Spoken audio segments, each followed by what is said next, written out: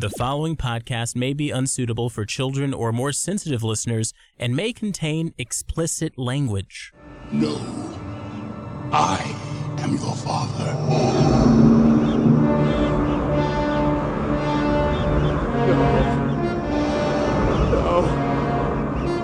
It's not true. That's impossible! Search your feelings. You know it to be true. It's all true.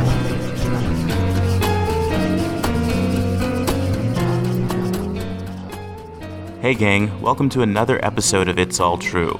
I'm your host Tim Barnes, and each week I chat with a guest and ask them to reveal their own headline for a funny, personal, true story.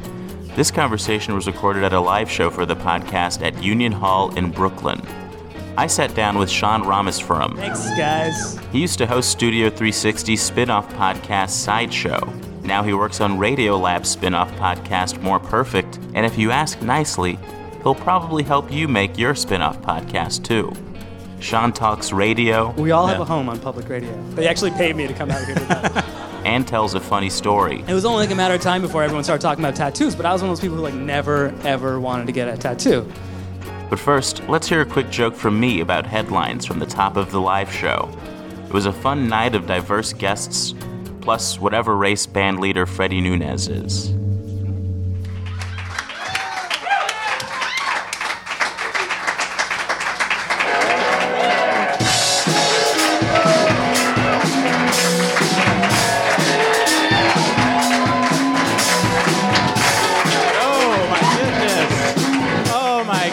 This is so fun.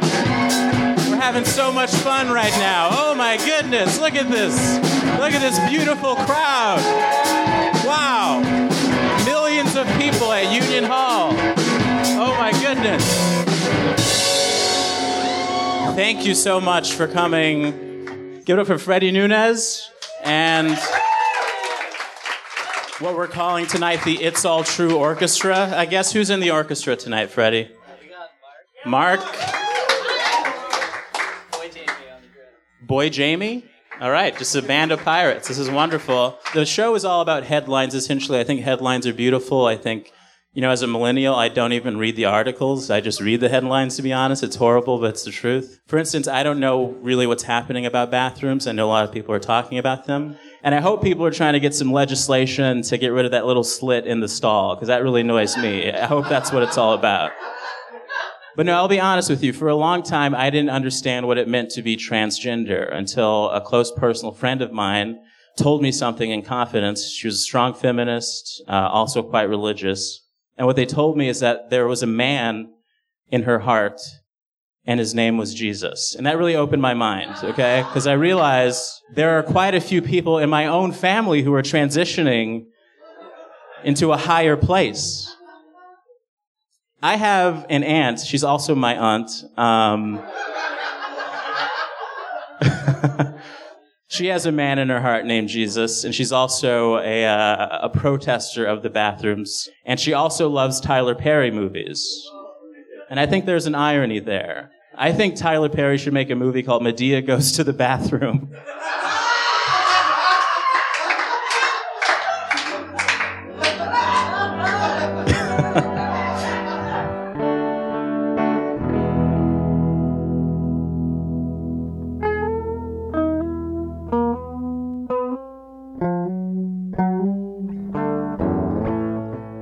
Our guest this episode is radio and podcast producer Sean Rameswaram. I first heard of him because of a hat that was inspired by his love of someone named Lakshmi Singh. She's pretty popular. I mean, there are songs written about her. I'm Lakshmi Singh. I'm Lakshmi Singh. Everyone on the radio is named Lakshmi Singh. Sing, Lakshmi sing, Lakshmi sing. I hear you talking on the radio. I asked Sean to explain. Lakshmi Singh is an NPR newscaster. If you listen to any public radio station across the country, you can hear her deliver the news. Depending where you are, 10 and 5, she comes on at the hour and she goes, "From NPR News in Washington, I'm Lakshmi Singh. Trump." And then etc. And she's an important figure to you, obviously. Yeah, because I'm like a brown dude, and I used to listen to a lot of public radio, still do. And I would hear her say her name, and it sounded like this very like brown person was delivering like the most official news in America from Washington D.C. And I was like, it made me feel like I could belong, And it made you feel like you had to make a hat. Yeah. Well, and also like I never thought I would get to like any sort of like sphere close to her. So I told the lady friend I want to make a hat that says I'm Lakshmi Singh. I tried to make it on the website Zazzle. Zazzle.com. It was like a Sunday. I just went on there. I was like, I like this font, this color, boom. And then like on Monday, Zazzle got back to work and they were like, they sent it back and canceled the order. It said like copyright infringement. And I was like, does Lakshmi Singh got her name like patented or something? They were so nervous of getting sued by Lakshmi Singh that they kicked back my order. I was really brokenhearted. And so then the lady made it for me for like my birthday. And I wore it for a long time. But then I got like kind of close to the sphere in which Lakshmi Singh operates. How close? Like WNYC. And she's at NPR, which is like in DC, but like that's like a big public radio station. So like at that point I had like met people that knew her. And then I like was still wearing the hat and I started like putting it on different people and taking photos. And then bizarrely someone sent me a box of 150 of the hats. And I was like, the fuck am I going to do with all these hats? Wait, who's just somebody, a random, like the Joker? Someone took an interest in like the idea that this could be like marketed. Like hats like these could be the next tote bag. And you don't know who this person is. I do know who he is. I don't know if I could say his name. Okay, all right. But, it was Barack Obama. Let's keep going. Yeah, exactly. Yeah. And so I was like, what am I going to do with these hats? Like, let's throw a big party and like get Lakshmi Singh to finally wear this hat. That was the point. That was the end game, to have Lakshmi wear the hat. Lakshmi hates doing stuff in public. So I sent her an email like begging her to do it. And she didn't respond for like a month. And it was very awkward. But then this public radio periodical wanted to write an article about it. So they hit her up and she had to reply to them. And then it became awkward because she still hadn't replied to me. And then I finally like got a response out of her after the article came out. And she was like, yeah, I'll come do this maybe, sure. She also doesn't like photos of herself being on the internet. So to come wear a hat in public surrounded by smartphones and be on a live stream and then like bash a giant piñata to death and then like have 1 million people wearing these hats and like asking her for selfies. It was like a lot. And that sounds like it was your ultimate life achievement. Yeah, I retired after that. Basically. Yeah, what is there after that? Your dream was to work in public radio. You're doing that. You got her to wear the hat. Now I just What else is there? Now I just hang out. I'm like a mascot. I don't know. Do you feel like you've done it all? Is there anything else that I mean, I'm interested in spinning off podcasts until I can like convince Ira to let me spin off a podcast for him. That's my ultimate goal, is like to make the other cereal. You're from Canada, right? Sure, yeah. I grew up in Canada. Where are your parents from? Sri Lanka. I don't understand how the generations. You're first generation? I don't understand either. I don't understand. Freddie? You know? I obviously don't understand. I think I'm first. Is that how it works? Yeah. Any anthropologists in the house? I have a lot of first-generation friends who have also a deep connection with NPR for some reason. Yeah. Is that something you've noticed as well? Like, what is it about NPR specifically that... It's all those goddamn names. It's like Dewatli Saikowtow and Lakshmi Singh and Michelle Norris. Yeah. You know, like even Michelle's like Michelle. I think maybe it's just like the only source that actually acknowledges the actual world. Yeah, and really. So, with its hiring practices, apparently, you know? It's really Definitely. sweet. We all have a home on public radio. They actually paid me to come out here tonight and say that. That was sponsored by I just MailChimp. made money. Yeah, exactly.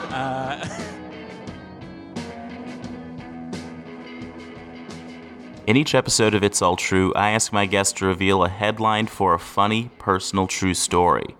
This week's guest is public radio madman Sean Rameswaram. Here's his headline. If NPR were to, on their website, have this headline, what would it be? Like, idiot inadvertently tattoos corporate logo on body. I'm the idiot. I moved from Canada to LA-ish suburbs when I was 16. Fell in with the emo kids pretty quickly because I didn't know what I was doing, and so I stretched my ears immediately, started moshing a lot, sweating, and it was only a matter of time before everyone started talking about tattoos. But I was one of those people who never ever wanted to get a tattoo.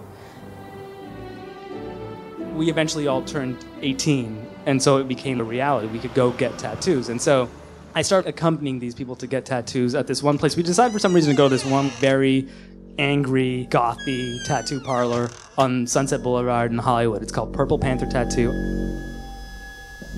I looked it up today, and it's still there. So if you want to like go have a very uncomfortable experience with a man who's going to change your body forever. What was the vibe like in the... It's like you walk in, there's like metal playing, no one acknowledges that you walked in. You're like, hey, can I give you my money? And they're like, it's like that. So, It's like a metal silent movie. yeah, it's really bad. But we kept going there, and I would just sit there and be like, I don't want to do this. I don't know if I want to get buried in a Jewish cemetery, but maybe. I don't know that I don't. You're only 18. I'm 18. There's so many things. Anything could happen. Yeah. So I would just sit there while my friends got tattooed. And this is like before smartphones, before Tinder, I didn't have anything to do. I would just sit there. And for those of you who don't have tattoos in the room, like a funny thing about tattoo parlor is like when you walk in, there's like book after book after book after book after book of like tattoos you can get. Because like most people who walk in apparently are like, I don't know what I want. Oh, yeah, I'll take the number 7 on this page. And it's like Taco Bell. But for me, it was like, why would you ever do this? And they're like garbage tattoos. It's really bad. And these are the tattoos people actually get it, but it's like a lot of like marine stuff over here, like Semper Fi, do or die, and then like a lot of Celtic symbols, and then like every kind of star, like stars popping out of water, like stars giving birth to other stars, Kenneth star, and any star.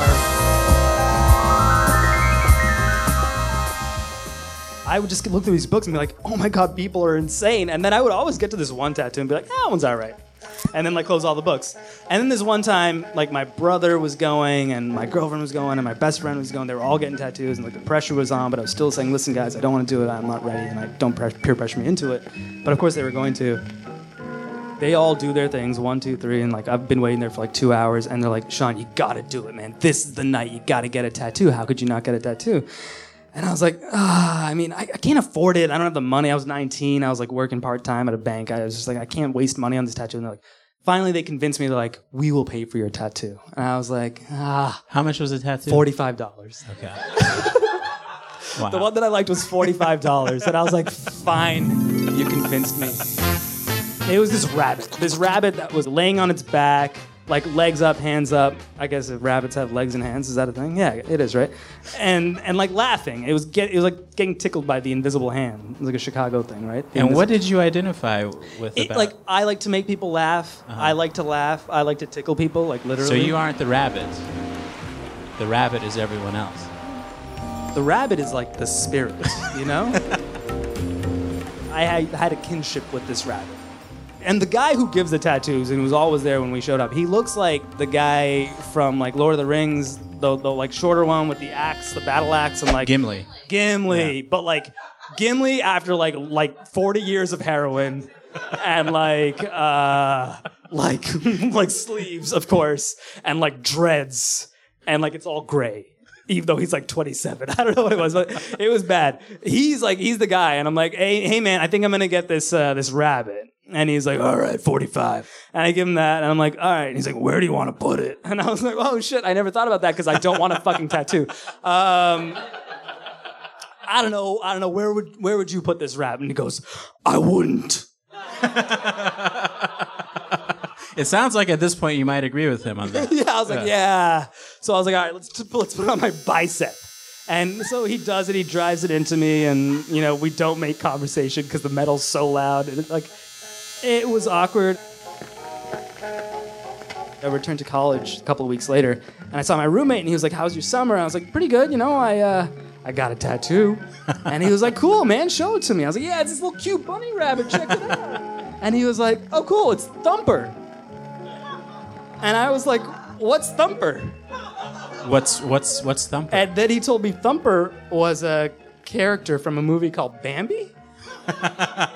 A movie I had never seen. And I was like, oh no. I didn't blame my brother in that moment for not telling me, because we had the same Disney library. It was like Jungle Book and Lion King and Aladdin and Beauty and the Beast and like that Robin Hood with the foxes, but we didn't have Bambi. I guess my parents weren't into Bambi. And but I blamed all of my friends who were there, like my girlfriend and my best friend, who definitely saw Bambi and just assumed that I wanted to get this Disney tattoo on my body forever.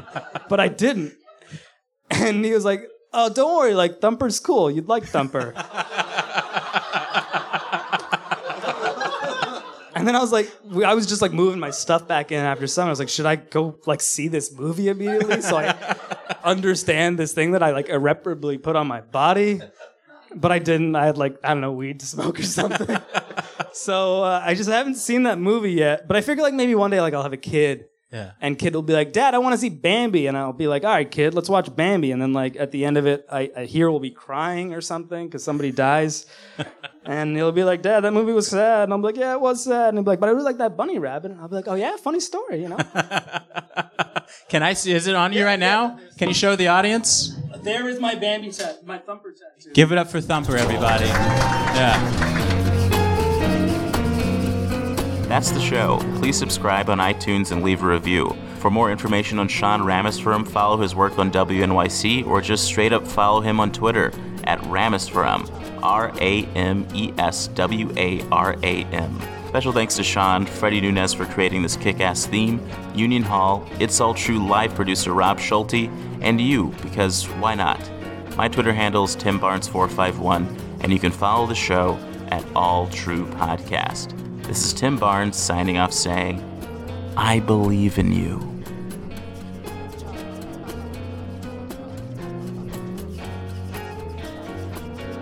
Thank you. Yeah.